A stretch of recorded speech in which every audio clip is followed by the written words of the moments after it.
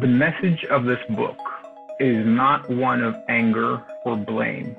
It's not one of trying to make people look at the ugly and take responsibility for all of the problems. It is a book that is about helping people to be able to understand themselves and each other a little bit better. Because when I think about the problems in the world today, they are all a direct result of greed, selfishness, and this idea that in order for one person to have and be successful, someone else has to have less or be less successful. Right. In order for someone to be good within society, there must be someone who is bad. And so what we have to do in order to create more heart-centered communities and to heal the divide is be able to look at the other side and recognize that they are, in fact, just like us. Welcome to Soul Rediscovery, where we explore a deeper meaning to life and our human existence through a soul-guided way of living in love, joy, freedom, and abundance. By choosing to live life above the fray of the chaos of society and tuning in to our badass and authentic, multi-dimensional selves, we embrace a less stressful and more heart-centered, impactful way of truly changing the world and leaving it a better place for generations to come. I'm your host, Catherine Whaler, and I'm so honored you have joined us. So without further ado, let's dive in. Well, hello and welcome to a new week of Soul Rediscovery. Now that we are officially on track, we are established, we are doing an episode a week. Everyone, please give your thanks to my editor, Carmelo, for turning those around so quickly. So this week, we have the most amazing episode. And I'm going to introduce Andre here in a second and his book, Facing Racism. But first, I just wanted to say that unfortunately, our audio was not the best. So if you're listening, I would definitely recommend listening with headphones or earbuds, AirPods, or really turning up the volume so that you're able to hear it really well. Because Andre has so many amazing nuggets of wisdom that we definitely don't want you to lose. And we were bummed that the audio quality is not the best on this one, but the content is so incredible that we didn't want to just redo it. And we felt like it was important for you to hear this original recording. So obviously you can hear everything that's being said. It's just a little bit more faint. So I really do recommend listening with AirPods or headphones or something if you have them. So with that said, let's introduce Andre, because Andre, our guest today and the author of Facing Racism, which is the book that we will be discussing, is an amazing human being, an amazing soul, a friend of mine who I connected with through a mutual friend, Dallin, who will be on later on the Soul Rediscovery podcast talking about tarot. And I feel such a deep, deep, deep soul connection with Andre. And I feel like our work together is just getting started. I feel like this is sort of just that first little kickoff of all the things that we actually are meant to create together. So let me introduce Andre because, like I said, he is the coolest guy. So he is a personal development writer, a certified meditation guide, and member of the Natural Healer Society. He is passionate about helping his readers overcome real-world challenges by sharing advice from a holistic, spiritual perspective. At 20 years old, Andre became intensely curious about ideas like destiny and purpose, so he began learning meditation, tarot, and energy healing, which gave way to dips into Taoism, shamanism, and initiation into the mysteries. It was through his studies that Andre started facing the larger questions of human suffering and what he could do to make the world a better place.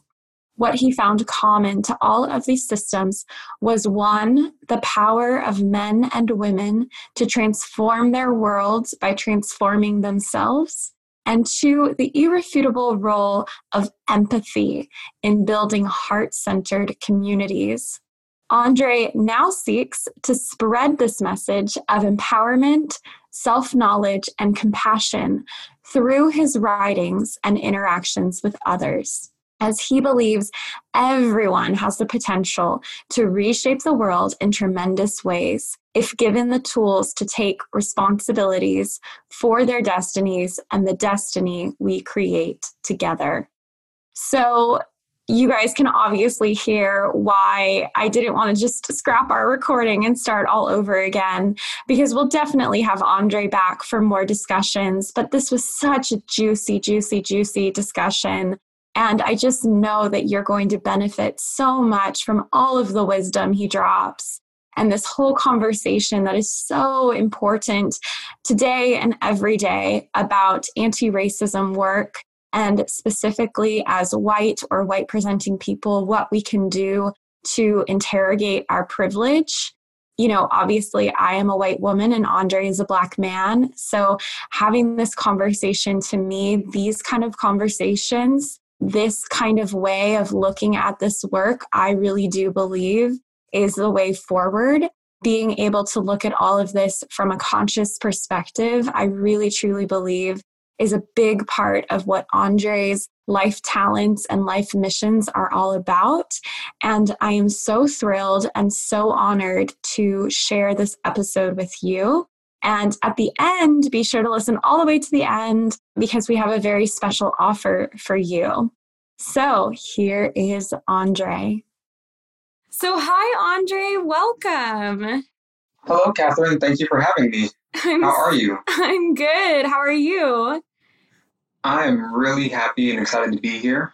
Oh, I'm so happy to have you. I'm so honored to have you, honestly. I mean, reading your book was like such a joy, and I can't wait to get into it all with you. And I have to tell you, too, that right before this interview, I pulled some cards, some oracle cards, just to kind of center myself and, you know, ground for my day and tune into the energy of this interview. And it was so beautiful because the card that popped right out was the Seven Star Sisters, which is the group of the constellation that I work with, the Pleiades, and I hold the energy of. And then literally right on the bottom of the deck in the divine support position, it was the Star Brothers. So I just thought, I know, right? So I just thought that was so cool because I feel that from you so strongly, that we do have this soul connection and this soul lineage together. So I'm even more thrilled to get into it with you after having sort of that confirmation. Yeah, I'm super excited to hear that because I know I've been in a place recently where I'm starting to reconnect with my soul family and people I have soul contracts with. Since writing this book, my whole world has kind of shifted. I've told people I've been rearranging the cosmos lately, and it's been very much true. Yeah. For me, I've drawn the Emperor a lot of times in my tarot deck. And, you know, that's a card that is all about the physical realm, but also really the material world starting to adjust and reflect the work that you've been doing on the inside. Yes. Yes. It's a very divine masculine card, too. That's so cool. I love it. Oh, I like I said, I can't wait to get into it with you because I think you're such a wonderful representation of how we as a society should be moving forward and the kind of work that we should be focused on and the way, you know, that we should be focused on it. So why don't you go ahead and just run us through a little bit of a background on how you came to where you are today and what you're doing today. And then I'd love to get into the book and share with our community sort of your inspiration from the book, for the book, how you wrote it, and then, of course, the amazing contents of it. Okay, well, starting out, I guess how I got to be where I am today has been a very short but also powerful journey so far. Mm-hmm. You know, I grew up very Christian family, but once I got to college, I started exploring other areas, other forms of spirituality.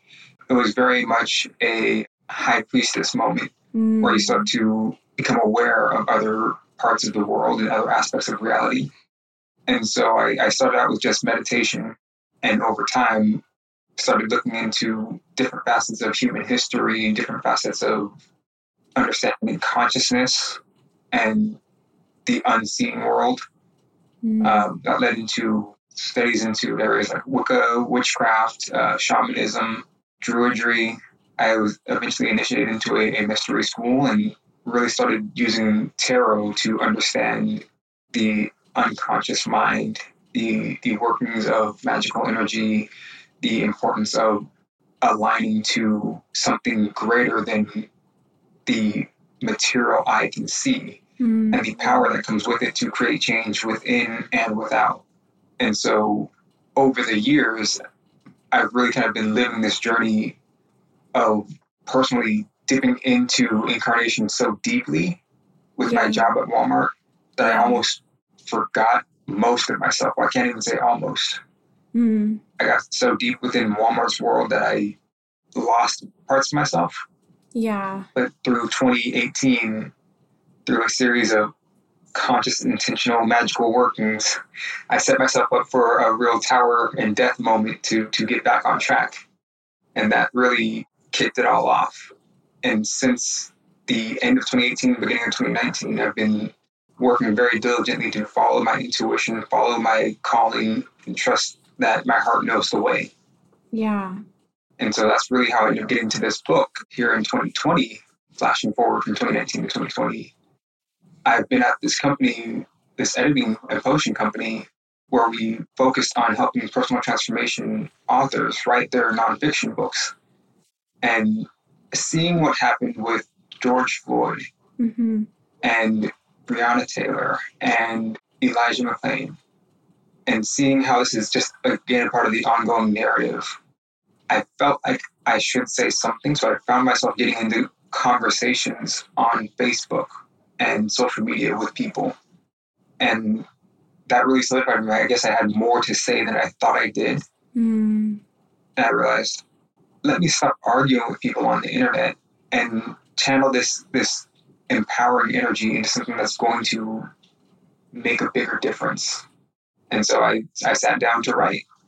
I followed our company's process, our program, and planned out the book, decided who I wanted to write to, decided on a message that I wanted to deliver, and just sat down for about 7 days every day.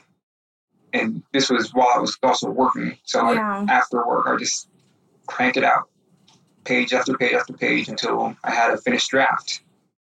Very cool. Very, very cool. So let's take it back a little bit. So you were saying that it was 2018 that you kind of came into consciousness, really, right? That you really started to explore it. So what sort of prompted that for you? So I was living very much out of alignment with my core beliefs. And of course, not to say that I was out of alignment with my purpose or my path. I don't think that we're ever really off our path. We just don't always recognize it. So I was where I was meant to be, but it was time for me to wake up. So I was feeling very unfulfilled. And so I ended up doing a small ritual that is, I think, still in effect. And it was consciously to get myself onto my path, onto my life purpose. And so I planted a seed, both metaphysically and physically. I planted the spell in the backyard. And from there, my life really started to change.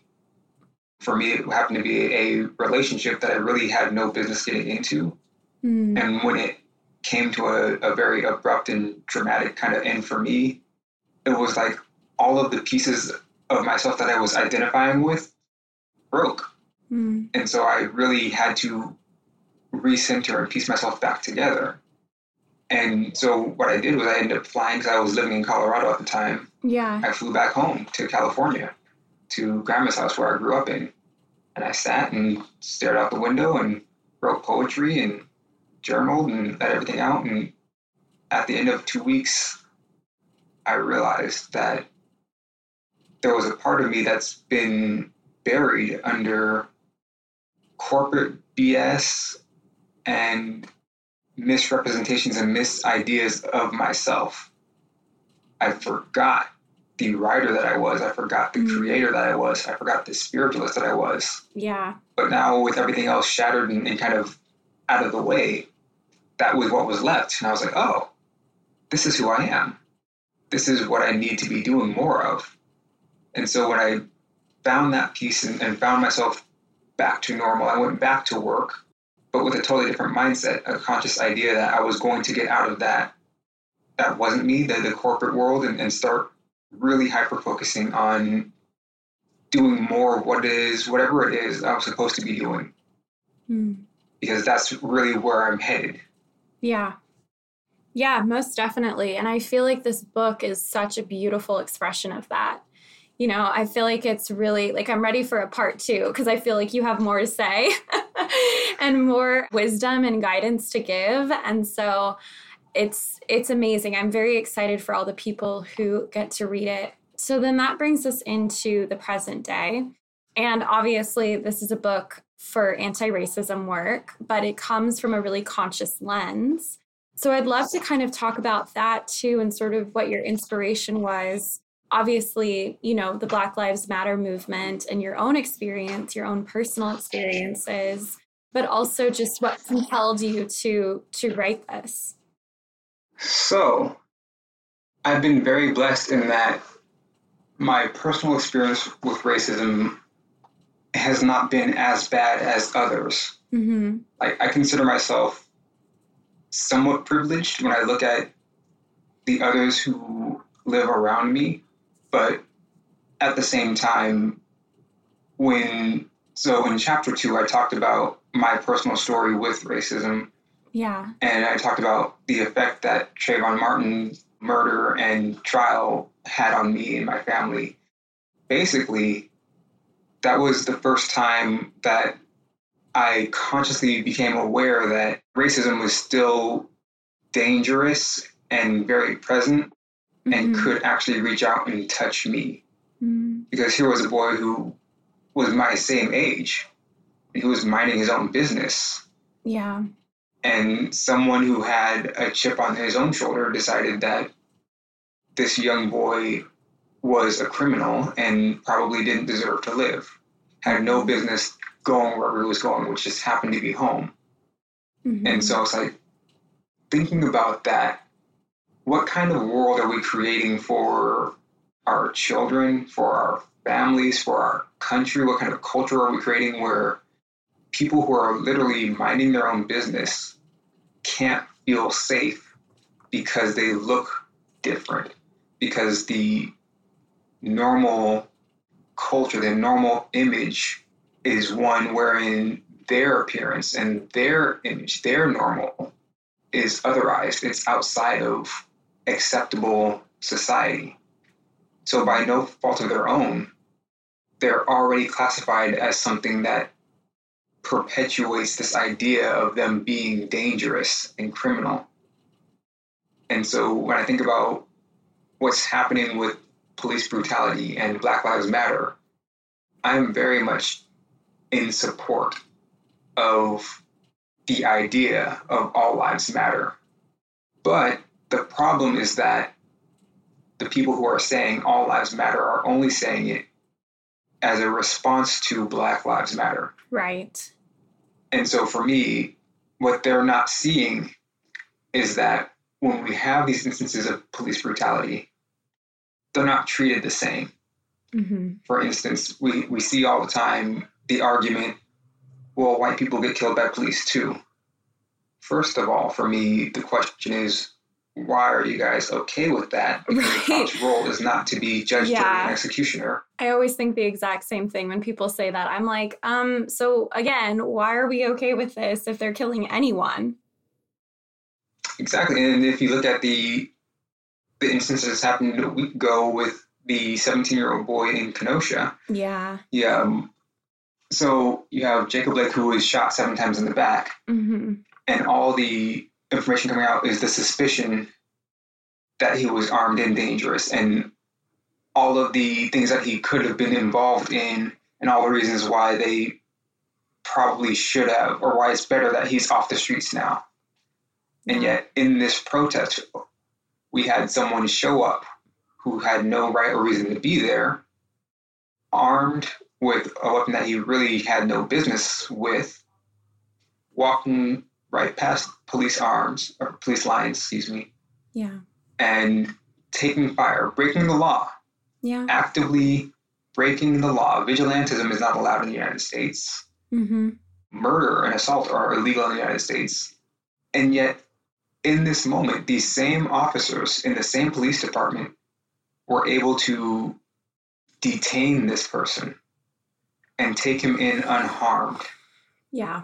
Whereas the very reason that protest was happening was because someone else did not get that same treatment, benefit of the doubt, or opportunity, or consideration. Yeah.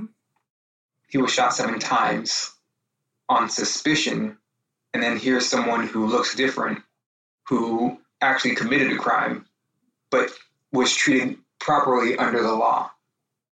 Like, I'm not saying that the 17-year-old boy should have been shot and killed on the spot. Like, I don't want anyone to have to go through that. But that there wasn't equity there. There wasn't equality there. Definitely in the way not. that it was handled. Yeah. And so this is why we say Black Lives Matter. Because, yes, all lives matter, but clearly not all lives are being treated equally. Right. Yeah.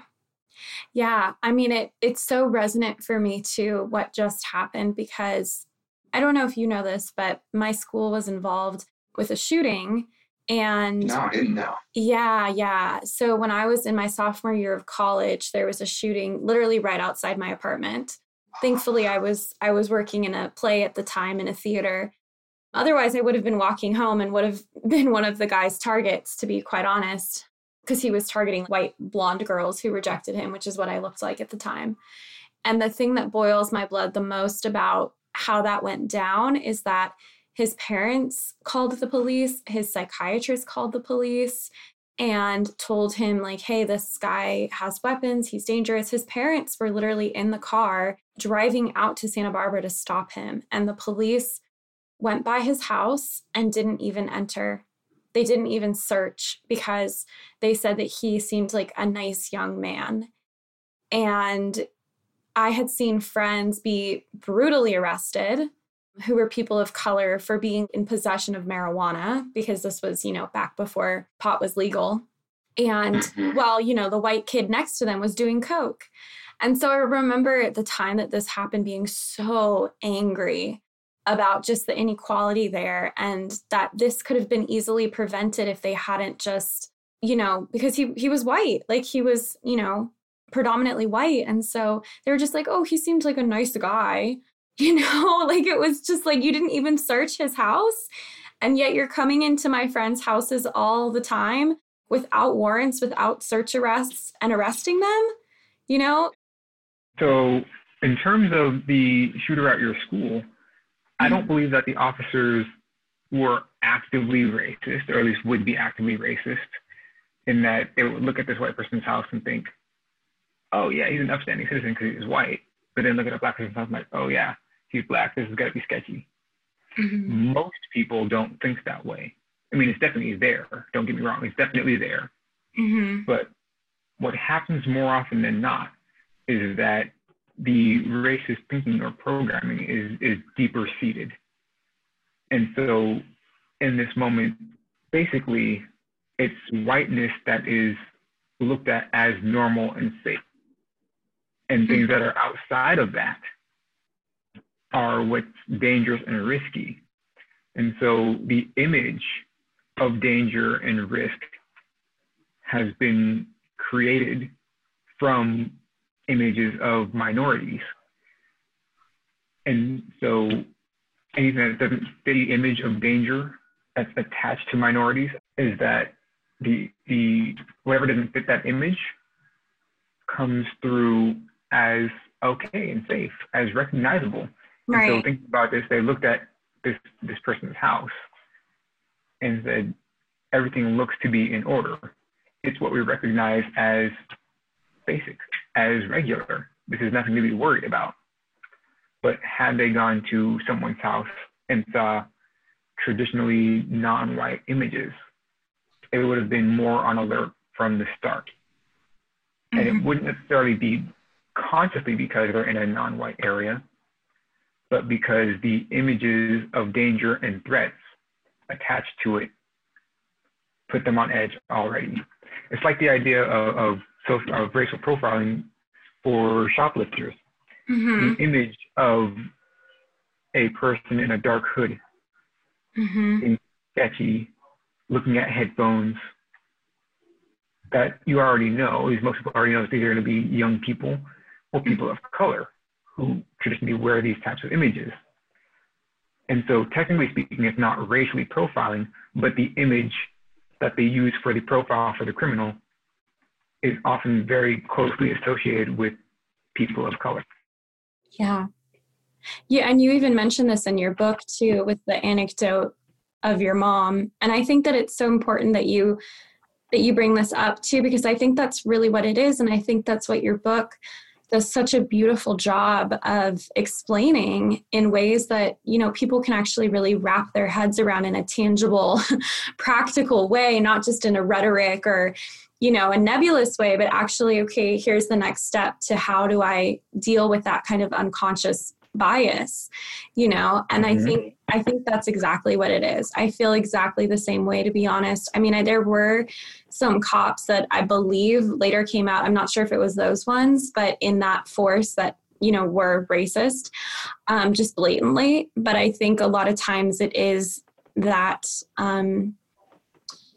just unconscious bias and that shadow, like you talk about in your book, where it's just the way that we've been programmed to respond to people, you know? And yeah, I would love for you to elaborate on that too, because I think that that's the place where the healing can begin, is when we recognize that simply as a product of our times and as a product of our society, we unfortunately have that programming, no matter how empathic, no matter how loving, right? No matter how, you know, non-racist we think we are, we unfortunately grow up in a society that, you know, just all over the place, those stereotypes and those kind of profilings exist. Absolutely. And so when you think about it, we have a problem in America wherein we don't necessarily like looking at racism because it's so ugly, and no one who wants to feel like a racist. And so when people talk about racism and talk about the history of racism, it oftentimes feels like an accusation. I'll come back to that. What I want to touch on right at this moment is that we have to look at the great American narrative. Where we are now is not anything new. It's not anything that's just fresh, or it's not even a fresh cut that's just being reopened. Like, it's been an ongoing narrative within the history of America. And where we are now is at a point where we can't continue to not tell the story in its totality. We can't continue to omit parts and reframe parts. Basically, what's happened from my vantage point is that we've, as a society, a place where we recognize that racism is, that the idea that one race is inherently inferior to another is essentially ludicrous and unacceptable in the modern society. Of course, we know that the idea of race in general is totally made up. But in social terms, since race is a social construct in our society, the idea that one is inherently superior than the other is the definition that people use for racism. Yeah. But it neglects the fact that that definition of racism was the default setting for when most of our institutions were built. So our banking institutions were built when racism was acceptable. Our legal institutions were built when racism acceptable. Yeah. Like segregation was legal up until the 60s. Mm-hmm. Like we have parents and grandparents who Right. were around, who were actively told that they could not be around other people, period, point blank, who actively had to live differently because if they sneezed and the wrong person heard it, they could be assaulted with no legal backing because the institution allowed for it. And so now we all know that it's wrong, but because we know that it's wrong and we don't want to feel guilty about what's happened in our shared American history, a lot of people think that it's best to just not talk about it, sweep it under the rug and let it be in the past. Yeah. But the problem with that is that if we do that, we don't actually address what was created out of that mindset. And so we have cultural precepts, we have stereotypes, we have preconditioning of institutions that are laced with racism and bias that people just don't see. When I wrote this book, the idea was that I took the stance that most people, the vast majority of people, are inherently good and actively looking to be decent people, but they don't see how they're actually causing harm. And if we can get enough people who are looking to fix that part of themselves, to embody a new way of thinking and to model it and to show others, we can get more people to take ownership of not the guilt of racism, but the ability to change what we have. If we don't acknowledge that racism exists, we can't fix it. And the only reason that we're not acknowledging that it exists is because for a lot of people, it makes them feel like they're being attacked and insulted. It's the shadow at work, trying to protect them from the internal guilt of being called this horrible person. Right. Yeah, I think that's so good too, because it's like, and this is what I loved about your book so much. And just, for our listeners too, I just want people to know the lens at which I had the privilege of reading Andre's book in advance, is that I was a feminist studies major, and a big part of feminist studies is race studies, and specifically that of, Black feminists. It's a huge part of feminist studies. And so I've read book after book after book and, essay and article and speech on racism and dismantling these oppressive structures. And reading your book was the first time that I read, and I loved those texts too, I should say, but reading your book was the first time that I was like, this gets it,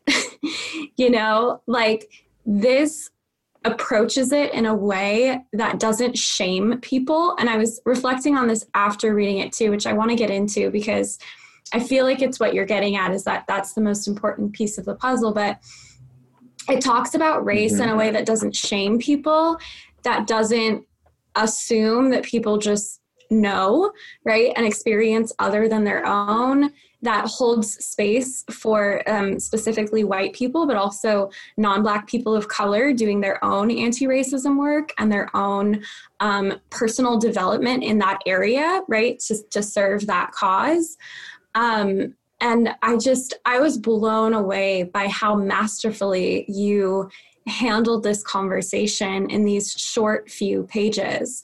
I mean, I was reading this going like, in a past life, he must have done this, like he must have had past lives where he's written these things, because it just flowed so beautifully, and in such a way that it was really practical. It was looking at everything from that conscious lens of love, but then also practicality.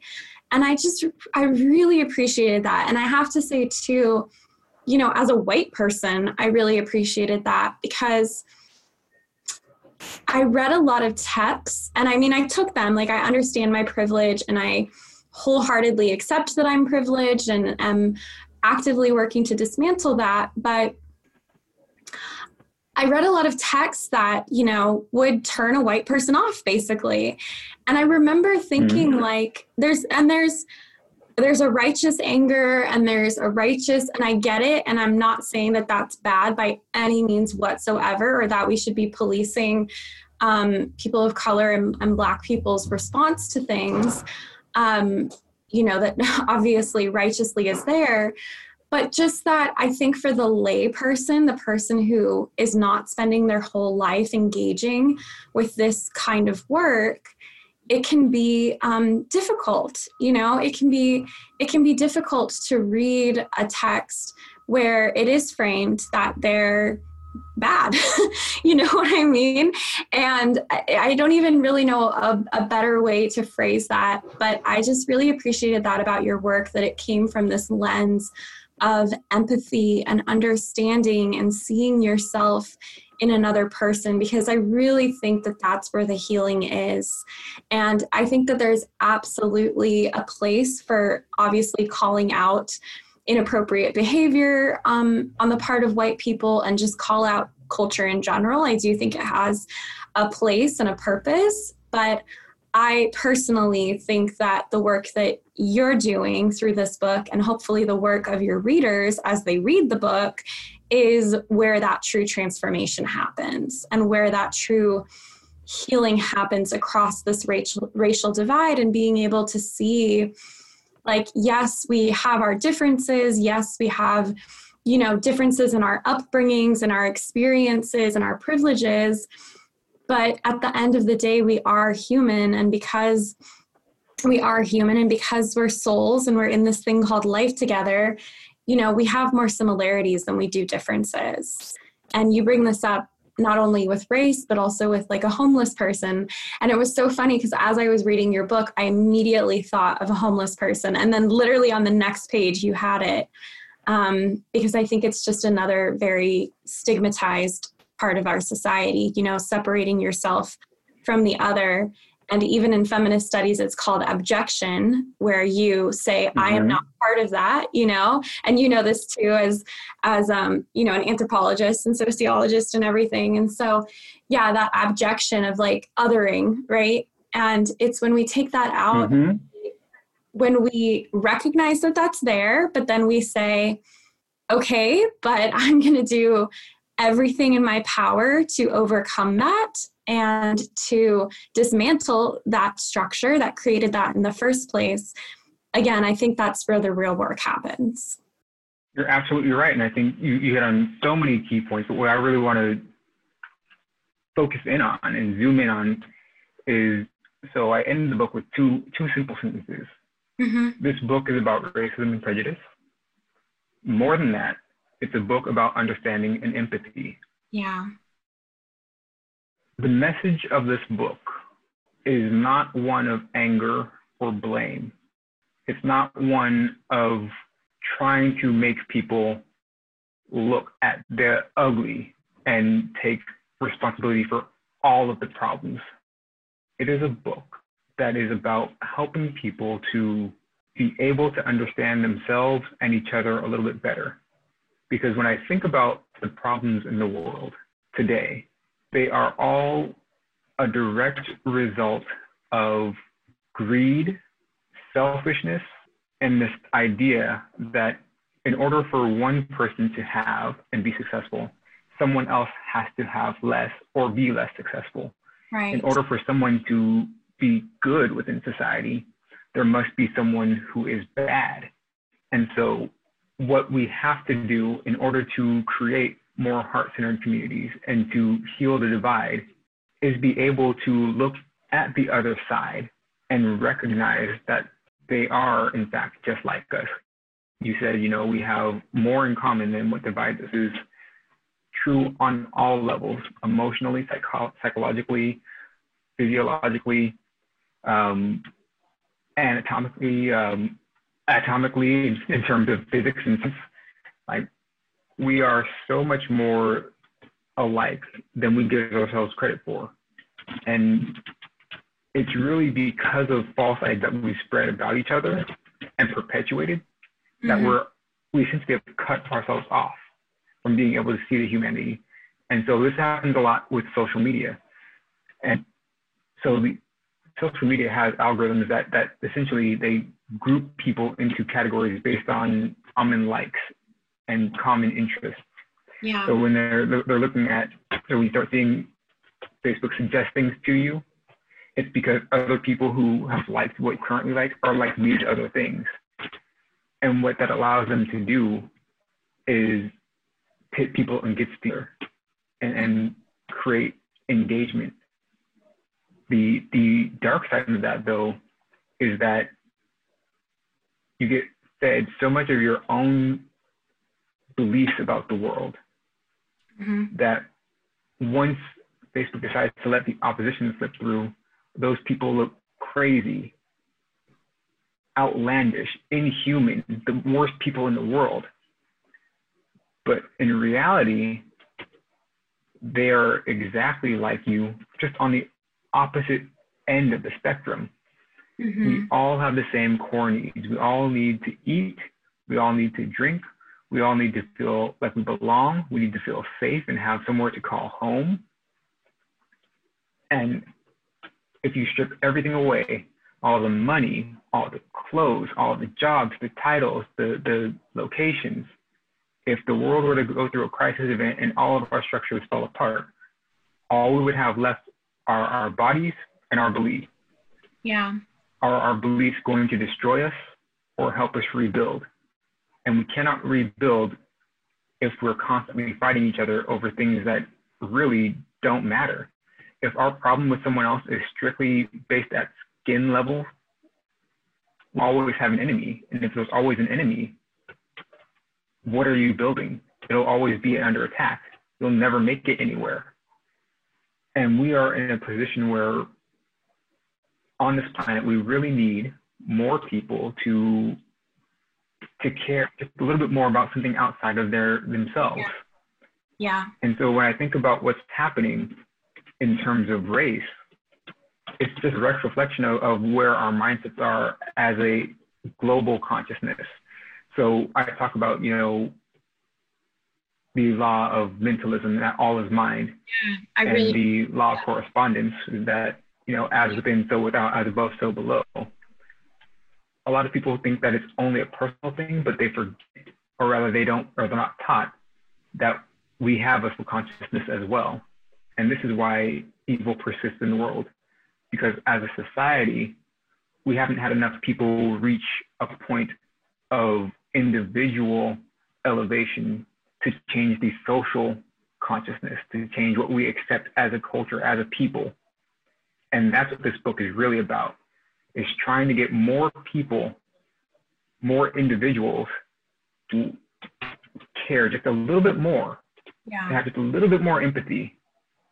If they can see someone who looks different, talks different, and lives different, and recognize that they're still human and okay, and care about their well-being, even just a fraction, that's a little bit less harm that they're able and willing to cause. And little bits go a long way, because now so for me, I spent 5 years at Walmart, and I came into contact with tons of people, tens of thousands maybe. And I can only imagine what would happen if every person I came into contact with, I feel away, angry, frustrated, hateful. You never know what other bad people they go and impact. Yeah. We have people who go to the store, have a bad day, and go home and take it out on their wife or their kids. That's not okay. But the flip side of that is that you send someone away with a good experience, the likelihood that they will pass that on is as high, if not higher. We have a natural propensity for feeling good. And we almost all feel good when we make others feel good, because others usually express some appreciation. We love appreciation as a species. We love to know that someone thinks highly of us. Yeah. And so we'll spread more of that, more of these positive interactions, the more people will catch. And I've had a discussion recently. I'm going on a slight tangent. No, I love it. Please. Regarding shadow work versus light work. Yeah. The left-hand path versus the right-hand path. And I think, in all honesty, the two really aren't in opposition. They support each other. What people don't realize is that a lot of times, the deeper you dive into the shadow, the more that you look at the ugly stuff, the easier it is to light to that. Mm-hmm. And that's really the point of all of it, is to bring light where people are stumbling in darkness. I love that, Andre. And I actually do want to talk about that too, because I feel like that's the main focus of this book and what differentiates it from those other texts, as I was saying, and what makes it such a practical, useful tool for folks who want to do this anti-racism work, both on an individual level for themselves and that, like, you know, personal development level. And I don't mean personal development in terms of like, oh, you know, my white feelings and my growth as a white person, but just like that personal development in terms of that, you know, what I call the soul rediscovery, which is coming back to the wholeness, coming back to source, but also on the collective level of, okay, how can I do good in the world? How can I contribute in my own community, right, in this anti-racism work? And that's the shadow. And I think that, oh God, I can't wait to hear what you have to say about this, but I just wanted to comment quickly on something that you said, and that is with the light work and the shadow work, because, you know, I identify as a light worker. It's funny that I say I identify, but I, you know, I'm a light worker, and I think a lot of people think that means that I don't do shadow work. And I do know light workers who don't do shadow work, and that makes no sense to me. Because it's like, and the shadow should not be vilified. You know, I always say that the shadow is like that dark, divine feminine energy usually. And a lot of times too, I find with my clients that shadow is literally just what is not socially acceptable. Although sometimes it is, you know, what you talk about in your own work of that part of ourselves that we've, you know, internalized and taken on from our society, that is that, for lack of a better word, like evil or dark or something part. You know, I don't personally believe in evil. I believe in darkness. But I think that there, you know, it's even like a sixth dimensional consciousness thing, that darkness is there for us to see the light, you know, and the two coexist. We live in a world of polarity and we need both. And so a big part of at least my light working is the integration of shadow and looking at that shadow side, right? Looking at those ugly things that we don't want to look at, because you say this in your book, but the more we resist, it persists, or something like that. Yeah. So the second I read that, I mean, I was reading it on my computer, but if I was reading it in book form, I would have like underlined it, highlighted it, because it's so true. I mean, it really is. And that's where I feel the crux of this healing and anti-racism work has to happen, because again, people say, oh, that's not me. Right? Like, oh, but I have Black friends. Like, oh, I don't think that about Black people. Like, that's not me. I'm not racist. But again, we have to understand that we were born into a society that is inherently racist, unfortunately, and has racist structures already embedded in it. And so we have to constantly be interrogating that shadow of ourselves, you know, and not absolutely. Yeah. And not just push it away or other it, right? That objection again of othering it and saying, oh no, that's not me. That's not me. It's like, no, but you're engaged in this society, so it is you, right? And so, like, exactly. Like I even, you know, it was funny because when this all happened, a lot of people were saying, oh, I don't want to pass the buck. I don't want to pass the buck. You know, people who were talking about, oh, I'm doing white people who were talking about, I'm doing anti-racism work and I don't want to pass the buck. And I'm like, that's a racist term. and it's little things like that we just, people don't realize, you know, like it's just so embedded, not just in American culture, but, you know, especially in our recent history too, because going back millions of years, you know, Black communities actually ruled the world. And it's just really been in our most recent history that we remember, and that's in the history books, that we see, Black people in this way. And so, so I would love for you to touch on the shadow work and the shadow integration that goes into this anti-racism work, because that's the part that I just find so illuminating, ironically enough. But it's very illuminating to bring in the shadow.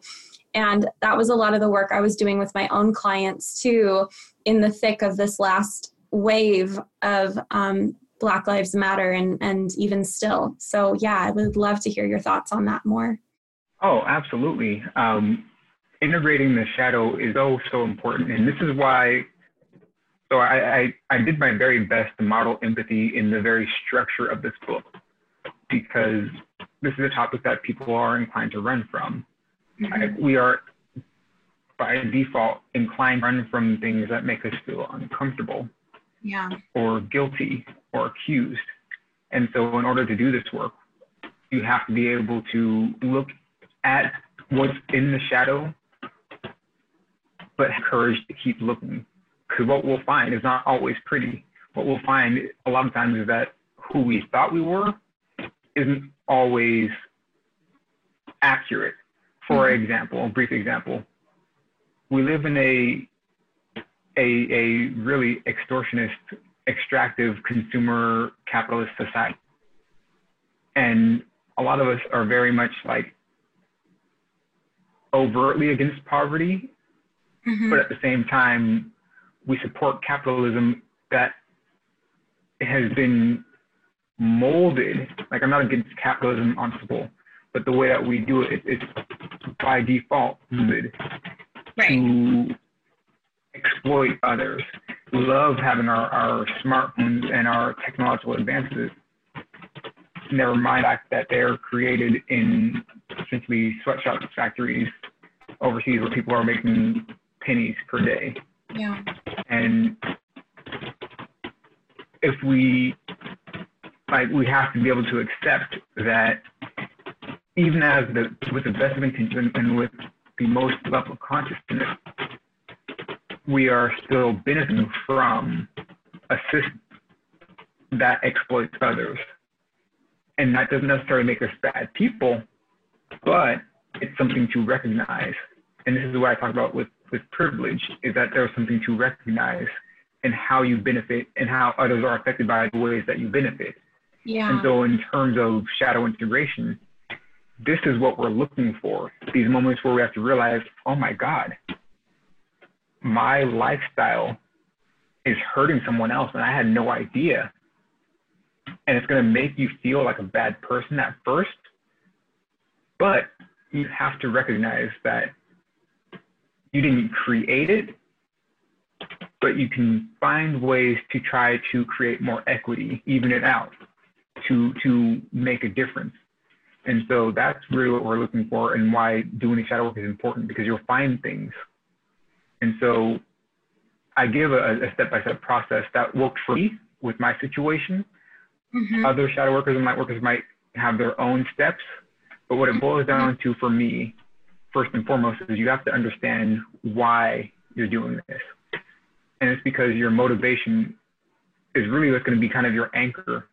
If the reason that you want to engage with this work is simply to look good for your friends or for a social media post, you're not going to continue very far.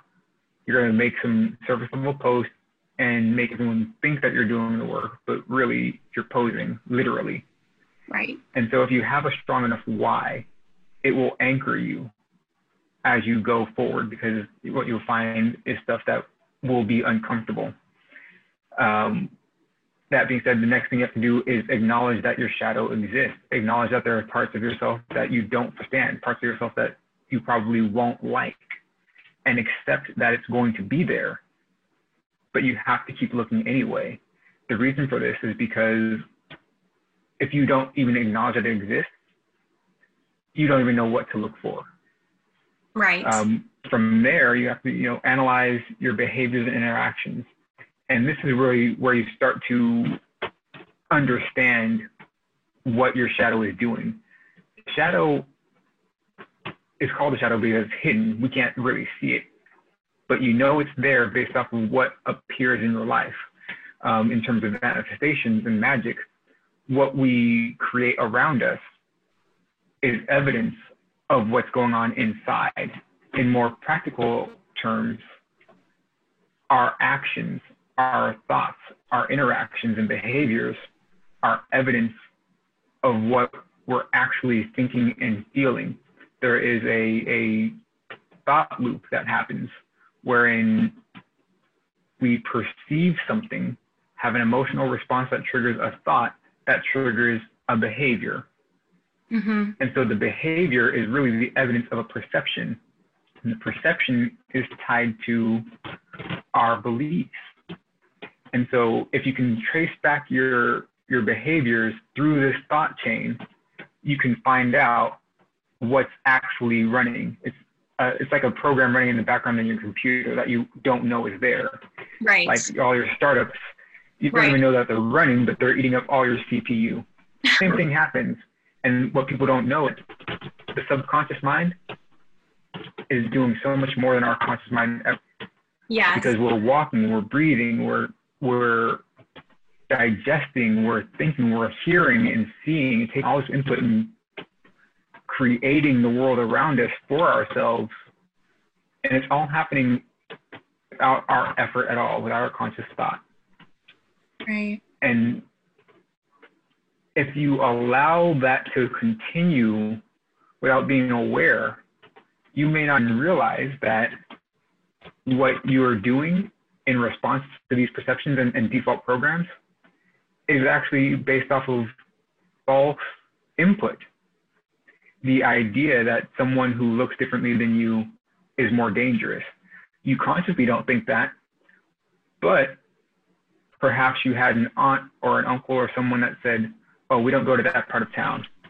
It's more dangerous over there.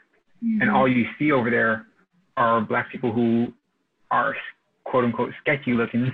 Mm-hmm. You then start to do associations between Black people who look this way and danger. And so anytime you see someone who looks like this, it's going to appear dangerous. And granted, I know this is to be a fact because even I have these moments. I grew up in, and I'm currently living in San Bernardino, which again continues to make that top 5 list of most dangerous cities. Yeah. So I see even my own people and I get nervous.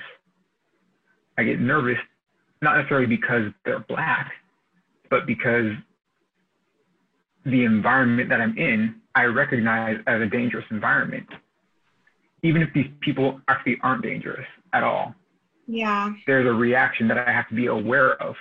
And this is where you have to start rethinking your thoughts. The perceptions that we have about people aren't always true. Going to a commercial mechanic or auto shop because it looks cleaner and is in a nicer area and everything looks more presentable doesn't mean that it's actually a better shop than a Jose's Tires down the road or Urban's Auto Body. They're individually owned businesses of people of color, but perhaps the appearance isn't always the same. Or on the side of town where people just hang out on the street, it doesn't look the same, so we prejudge, but really no idea what level of service we're going to get. And this is where you have to practice mindfulness. Once you start rethinking your thoughts and become aware of what thoughts are actually happening, all you have to do is watch thoughts, guard your thoughts, and understand that what you are thinking in a moment, even if it's a subconscious thought, is what's creating both your perception and your behavior and what reflects back to you and around you. As we are putting that out there as much as it's coming back to us. Through mindfulness, we can start to listen and recognize that's not a thought that's in alignment with what I actually believe, what I consciously believe. And you cancel out that thought. And from there, it becomes really imperative as you start to be aware of what thoughts are happening to forgive yourself for these thoughts existing, for prejudice existing, because you created, they were put into you. You were a blank slate when you showed up, more or less. And so now you have to unlearn stuff. Right. And the work, as you become aware of it, is going to bring up this feeling once again. And if you let that seize you, it will stop you from moving forward because you'd rather not feel guilty. Someone's going to come along and say, this is all bull crap. You're not a bad person and racism doesn't exist. Put the book down. Mm-hmm. And you're going to be inclined to believe that because it makes you feel better. In truth, what you're looking for in that feeling, you can give yourself. Forgive yourself for not being perfect, for not knowing what you didn't know, for having triggers. You're human. And then finally, decide on a new behavior in advance. We're not going to be able to escape our triggers and the things that we're facing.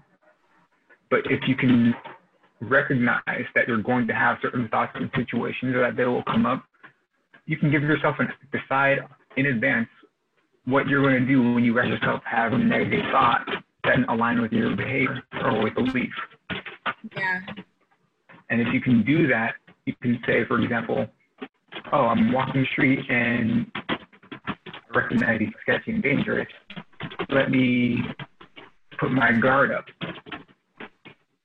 Realize, why is your guard up? Let me relax a little bit and just go about my business. Maybe in a more dangerous area, be more vigilant, but I'm not going to assume that everyone here is out to get me. Mm-hmm. And over time, you'll notice little change in how you see people and how you interact with people. Maybe the person that's approaching you isn't out here to rob you. Maybe he's for real just looking for 25 cents and get a taco or some deodorant. Yeah. Maybe he needs that last little bit to get some gas money. We don't always know. And if we assume that everyone out there is bad, we're always going to be on mental mode. We'll always be in opposition. And we'll always see a villain. And so when things like this happen on the news where we have instances of police brutality, you're desensitized to it because the people who are the victims of this, somewhere in your mind, you didn't even think of them as legitimate people anyway. And that's what we have to turn off, is the idea that these other people are illegitimate and it's just to kill them. Yeah. They got what they deserved. Because did they really? No, not at all. Yeah, beautifully said. And I think that you kind of brought up a big part of it too, which is recognizing that unconscious bias. But I think a big part of it also that you kind of touched on earlier is just listening, like absolutely. Yeah, like listening more than you are putting out, like more than you're reacting. But, I know for myself that has been a big part of my journey in doing anti-racism work and especially listening to people of color, obviously, but really just, in general in life, listening can just get you so much farther, because, and you bring this up so beautifully in the book too, about, like you said, like not making those assumptions, right? With the experience that you talk about with the man that you were managing, right, at work, and having that difficult conversation with him. And I think, like, I read that and I truthfully was crying because I was like, this is the world I want to live in, is the world where people bravely have these conversations and also just listen, have some empathy and see people as people rather than as like dispensable or, other than or anything like that, but really understand the struggles and the heart of all these people. And even the instance that you brought up with your boss too, and like, I've known white people like that who say shit like that. And I've like literally just been like, oh my God, what possessed you to think that was a good idea? But for them, they're like, oh no, that's me relating, like that's me saying, oh, I've been there too, boy, and I'm just like, Yeah, but I don't know. Yeah, I'm like, that's not the best way to go about it. But but instead of, obviously if someone says something blatantly racist, again, we need to call them out. It's not about preserving white feelings, but it's also about understanding that we're all coming from our own place. We're all coming from our own experiences. Like, just like you had that conversation, I believe her name was Ashley, the girl over Facebook too, same thing where it's like, it's just, it's listening. I think especially for white people and non-Black people of color too, in certain instances, it's listening. It's just shutting the fuck up and listening to an experience that's different than your own, and then integrating that, right? And then again, doing the shadow work and checking your own biases, right? Checking your own reactions to those things. Because when I first started doing this work, it was so uncomfortable. It was really uncomfortable. It's really hard for me to hear that white people suck and white people are horrible and all of this, because like, that's my family, and just like, right. You as a soul you did, but you didn't really, on the human level, choose to be Black. Like I didn't choose to be white. And so it's like you were saying, when we judge each other by things like that, that's, not helpful to begin with, right? Because it disconnects us even further from our real soul purpose of being here and our unity consciousness. But at the same time, also, it can be really difficult when you're starting to do this work. And you're starting to dismantle all of this and look at your own privilege, because it's like, well, I didn't choose that, and also I've had difficulties in my life, right? And so I loved the way that you handled it by explaining the instances in each of those stories, where it was just really about having empathy for the other, but also listening. And I really did just want to add too, for any white people listening to this podcast, that that is where the majority of your growth and your actual service as an ally will happen, is just shutting the fuck up and listening. Absolutely. I think for me, as an African American, as a Black person here in America, and the author of this book, Facing Racism, I think that the most important work for me was not to tell white people how bad they are or the horrible history that exists. There are tons of books that are already out there about that. So you mentioned earlier, you appreciated how focused and relatable and approachable this book is. That was very much deliberate, because the heart of the message, again, is not just about racism, but about connection, about rebuilding and helping. I had a conversation with someone while I was still writing the book, one of the few people who knew, because I wrote it in secret. Like, I was on the couch just typing feverishly for hours, and people were like, "What are you working on?" I'm like, "Oh, just working late tonight." No, actually, I was downloading a book from source. It really is about helping people to overcome their lower inclinations so that they can be empowered to do what they believe in. So I was having a conversation with one of my relatives, and he says, that's not our place as Black people to be teaching white people how to be better. And I said, who gets to decide that? Because at the end of the day, don't we have the same goal? If I want someone to be better, should I not at the same time give them a way to be better? And this is something that I learned very well at Walmart, actually, in management, is that when you have an expectation for someone, you also are then responsible at some level of ensuring that they understand that expectation. Yeah. And communicating how they're supposed to meet it. And so in terms of helping white people to be able to start doing anti-racism work, the onus is on me, at least at some point, if I'm going to step out into this role, to help, to be a helper. And even if others disagree, that's fine. They don't have to help. But at least in my opinion, it makes the most sense to extend a hand to help people because there are a lot of white people who care and would like to make a difference. Yeah. In some regard, but they don't necessarily know how. They don't necessarily know what's the right step, what they can do. Right. Some of them probably would do more if they felt like they were seen and understood. Like someone's not going to bash them for being the white person at the protest. Right. Like at the end of the day, we need you. We need all of you. We all need each other.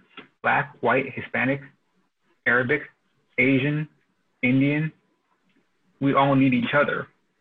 And the last thing that we do if we want to work together is make someone feel like their efforts aren't good enough.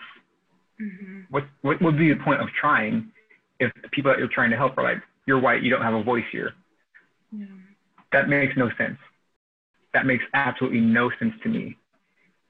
And that's where I get a little bit fired up, because I think that when it comes to anti-racism work, there is a lot of justified anger that can often be misdirected.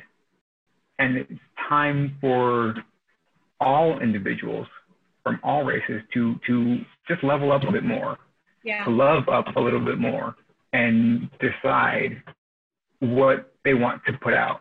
And if you're only going to put more anger and division, you are actively counteracting the goal that you are trying to create. That's it. In terms of magic, in terms of manifestation, in terms of actually trying to create something new. If you continue to put out the same energy that has been unconsciously creating what exists, that is all you're going to get out, is the exact same.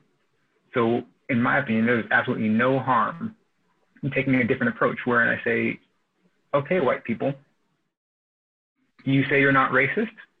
I'll take you at your word for it. Let's put our money where our mouths are, and here's how you can put some action behind that. Here's how you actively be less racist, because this is what you say you want to be. Here's the tools to be more aligned with your beliefs. And then you can tell me you're not racist. Then you can tell yourself you're not racist, because now you know, and that knowing creates power for change. So powerful, Andre. I love that so much. And yeah, absolutely. I mean, again, it's not really my place as a white person to say what's justified anger and what's not, but I do want to say, I hold space for that justified anger 100%, but just speaking about it in terms of anything, right? Not just race work, but anything justified anger is, it's like, okay, but then what is that anger propelling you to do? You know what I mean? Like, what is that anger? What change is that anger asking you for? And I definitely feel that from you. And I do think it is bringing in the conscious perspective, that really helps you see, like, there's a bigger thing at play here, whether you believe in God, spirit, universe, nature, like, doesn't matter, but you can still have empathy for your fellow human being, and you can still, feel like it is your moral obligation and your moral duty, and something that not only you should do, but you should want to do, right? Like, you should want to help lift up your fellow man and woman and person. Like, that's my big thing too. And I also did want to say too, and we're kind of running out of time, and we'll just have to have you on again, because I want to talk to you about a bunch of things. But be happy to come back anytime. Yeah, I would love that. I would be so honored. But one thing I just wanted to say for the white people listening is that I think a big piece of this too is, and this is a shadow, is releasing the shame.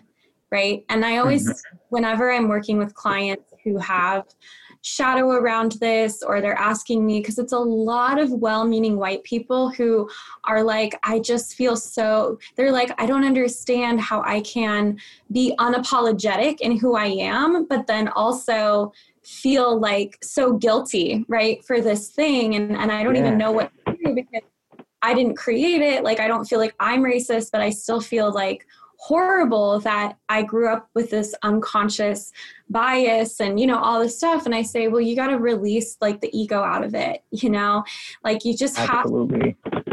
Yeah, like that's not doing your friends of color, your communities of color that you're hoping to serve through your own anti-racism work, both individual and collective, because like if you have shame around it and if you're constantly apologizing for who you are, like that's not helping anyone, you know? Right. You're apologizing for who you are. You're not stepping into your power as a change Right. maker. Yeah. And so I'm like, so engage with it, you know, understand that you don't know everything, right? You only know your experience. I think Peggy McIntosh does an amazing job of going over this, but it's an invisible thing, right? Privilege is invisible because what it is those who wield it. Yeah, it's the absence of the experience. You know what I mean? So it's like, it's hard for people because privilege is so invisible, and unless you're walking a mile in somebody else's shoes, then you don't experience it personally unless, you know, maybe you're in the room with them when it happens or something. In terms of privilege, what makes it so difficult is because you can't see it until you're exposed to someone who doesn't have it. Like for you, your privilege is normal. It's normal life. These are things that we think everyone has and able to live in that way. And until someone else comes up who tells you that it's not true for everyone, you don't become exposed, aware of the fact that how you're living is privileged. And so a lot of times then, and this is how really kind of slick we've been as a people here, is that we have a very staunch adherence to the idea of meritocracy, that you get what you work for. Right. And so that mindset, it's not a bad mindset in itself, but staunch adherence to it the way that we have it, it shows, it prompts us to think that someone who has less than us obviously didn't work hard enough to get to where we quote unquote are. Yeah.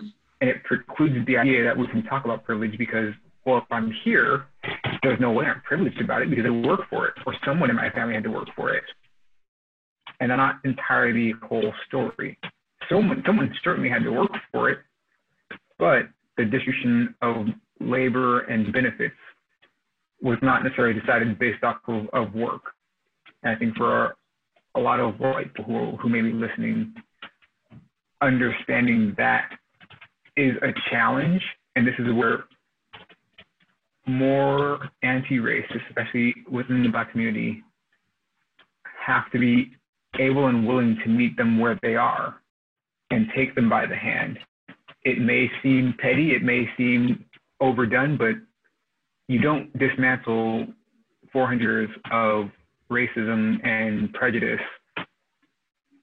just overnight, or in any easy way. Like, you have to get into the woods with it. You have to take the small baby steps, because if you start off running, you're going to run in all the wrong directions. And I think, like you said, there are so many well-meaning white people who really feel a lot of shame around it. Yeah. And it's a justified shame. We should all feel ashamed of what has been created at different levels of our consciousness as a people. Yeah. And if you believe in past lives, I'm sure a lot of us incarnated in different roles in previous lives. Yeah. And so our responsibility in this lifetime is to undo the mess that we created. Even if it wasn't consciously what we created in this lifetime, it's a shameful thing, but let the thing be ugly and you can still be beautiful, because you're not the thing. You're not the one who created it, and you see the ugliness in it, which means you can, in fact, be better than it and create something better than it. Beautiful. It's like this old Christian saying, you know, hate the sin, not the sinner. We're in that perspective, some might say we're all sinners. I don't necessarily subscribe to that, but in the terms of this conversation, we're all guilty of some things, but we're not all guilty of all things. And we can meet each other there and help each other to grow and round out our shortcomings. We're all flawed. We're all human. We all have the same goal of living well and being treated well. Let's help each other do that. That's really the bottom line of this book. let each other all get better.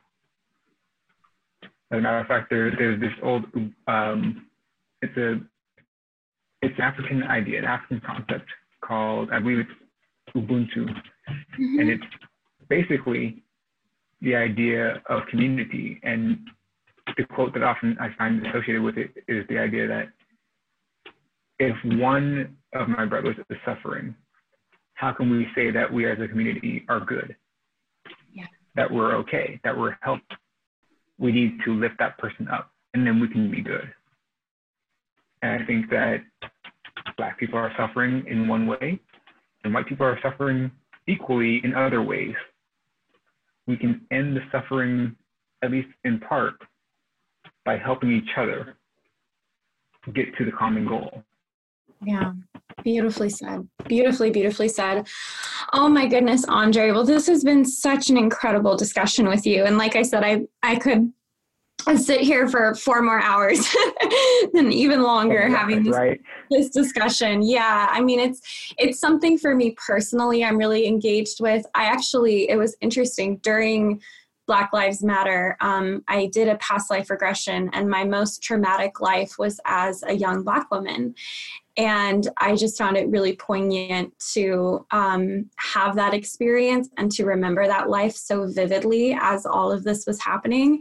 And it kind of made sense for me too, why this is something that I feel very drawn to working with in this life. And I mean, I feel that way about all kinds of oppressions. I have a Libra moon. So, inequality in general is just, I can't stand it. It's the number one thing that makes me really upset, and that I feel very driven towards working against and dismantling these systems of oppression and these patriarchal systems that are just holding us back from our evolution in so many different ways, so much. But I just so enjoy you being on here today, and I'm so beyond honored to have this conversation with you. I really hope that people take this to heart. I really hope that people buy your book and do all the steps. Even if they've done this work before, I just think that it's a really wonderful lens through which to do it. And I just want to thank you so much for taking the time out today. And I wanted to ask you, we haven't even said the name of the book. So if you want to say the name of the book and where people can buy it, and then also, just let us know where we can follow you. Ooh, okay. Well, again, thank you so much for having me on here. My book is called Facing Racism, The Guide to Overcoming Unconscious Bias and Hidden Prejudice to Be a Part of Change. And it is available on Amazon. It's Amazon exclusive currently, but it will be available on September 8th for ebook and print book purchase. Currently on pre-order for 99 cents. That will be changing over time, of course, but please get it while you can. Share it with your friends. Let people know about this book, because even if we don't think we need it, we can be the answer to someone else's errors. And I think that in sharing it, we can get it to the people who actually do.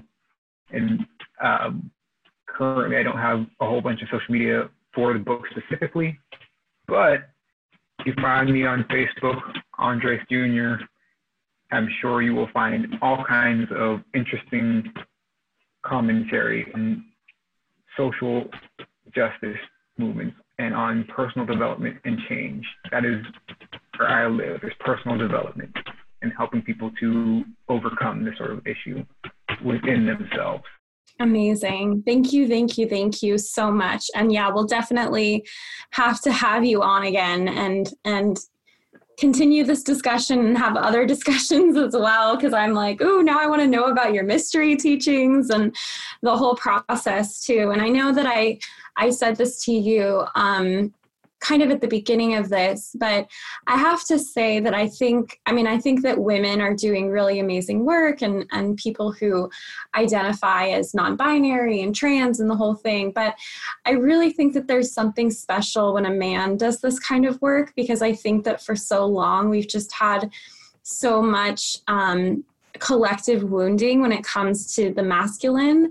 And so I just really honor you, as a man, as a person, as a soul, for doing all of this and for sharing your gifts with the world. And for those who are listening, Andre is a fantastic writer. Like, I knew it was going to be a great book because I know him through our friend Dallin, but you are a really fantastic writer, my friend, really just engaging and entertaining but informative. And it's a really, I read it all in one sitting. It's a really wonderful, quick but impactful read. So thank you again, Andre, so much. And we'll definitely have to have you on again. And I hope you have a wonderful rest of your day. Thank you. You all. It's been a pleasure. And I look forward to more conversations. Yeah, definitely. Wasn't that fantastic? I just get so much out of listening to Andre speak. Like I said in the intro, he has so much wisdom to share, not only on this, but also on so many other things that I know we're going to have him on again to talk about all of the mysteries and everything, because obviously I'm interested in the priestess line and lineage of the mysteries, and he is interested in the priest line and lineage of the mysteries. So very, very, very just illuminating man and soul. So honored that we had him on this podcast.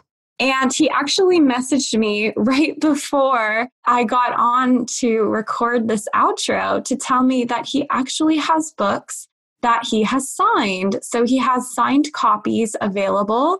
So if you share this podcast and tag him, or if you go ahead and reach out to him and DM him about listening to this podcast and getting connected with him and his incredible work, then he can hook you up with a signed copy, which you will definitely want, because he is most definitely a rising figure in this movement. And as a reminder, this is not just a moment, this is a movement.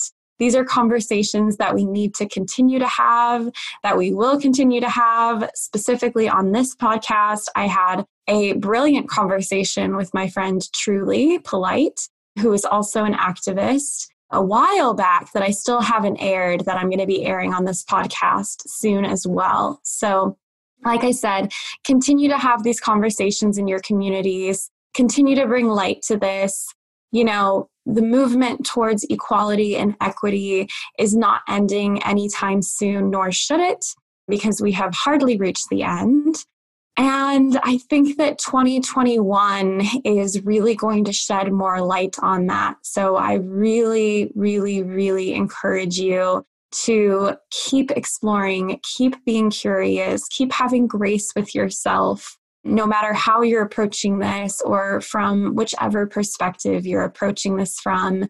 If you are a white person or you are a person with more privilege, as we talk about these things, really listen and really absorb and take in, what can I do and how can I use my privilege to dismantle the systems of oppression rather than promoting them? That's something that I try to ask myself all the time. So I am sending you guys all the love. I really hope you enjoyed this episode with Andre as much as I did recording it. I hope that the audio problems weren't too bad and that you are still able to soak up all his little nuggets of wisdom. Again, shout out to my editor, Carmelo, and his never-ending patience for me and my technical difficulties. We love you, Carmelo. And I hope you guys have a wonderful week. And until next time, enjoy your journey.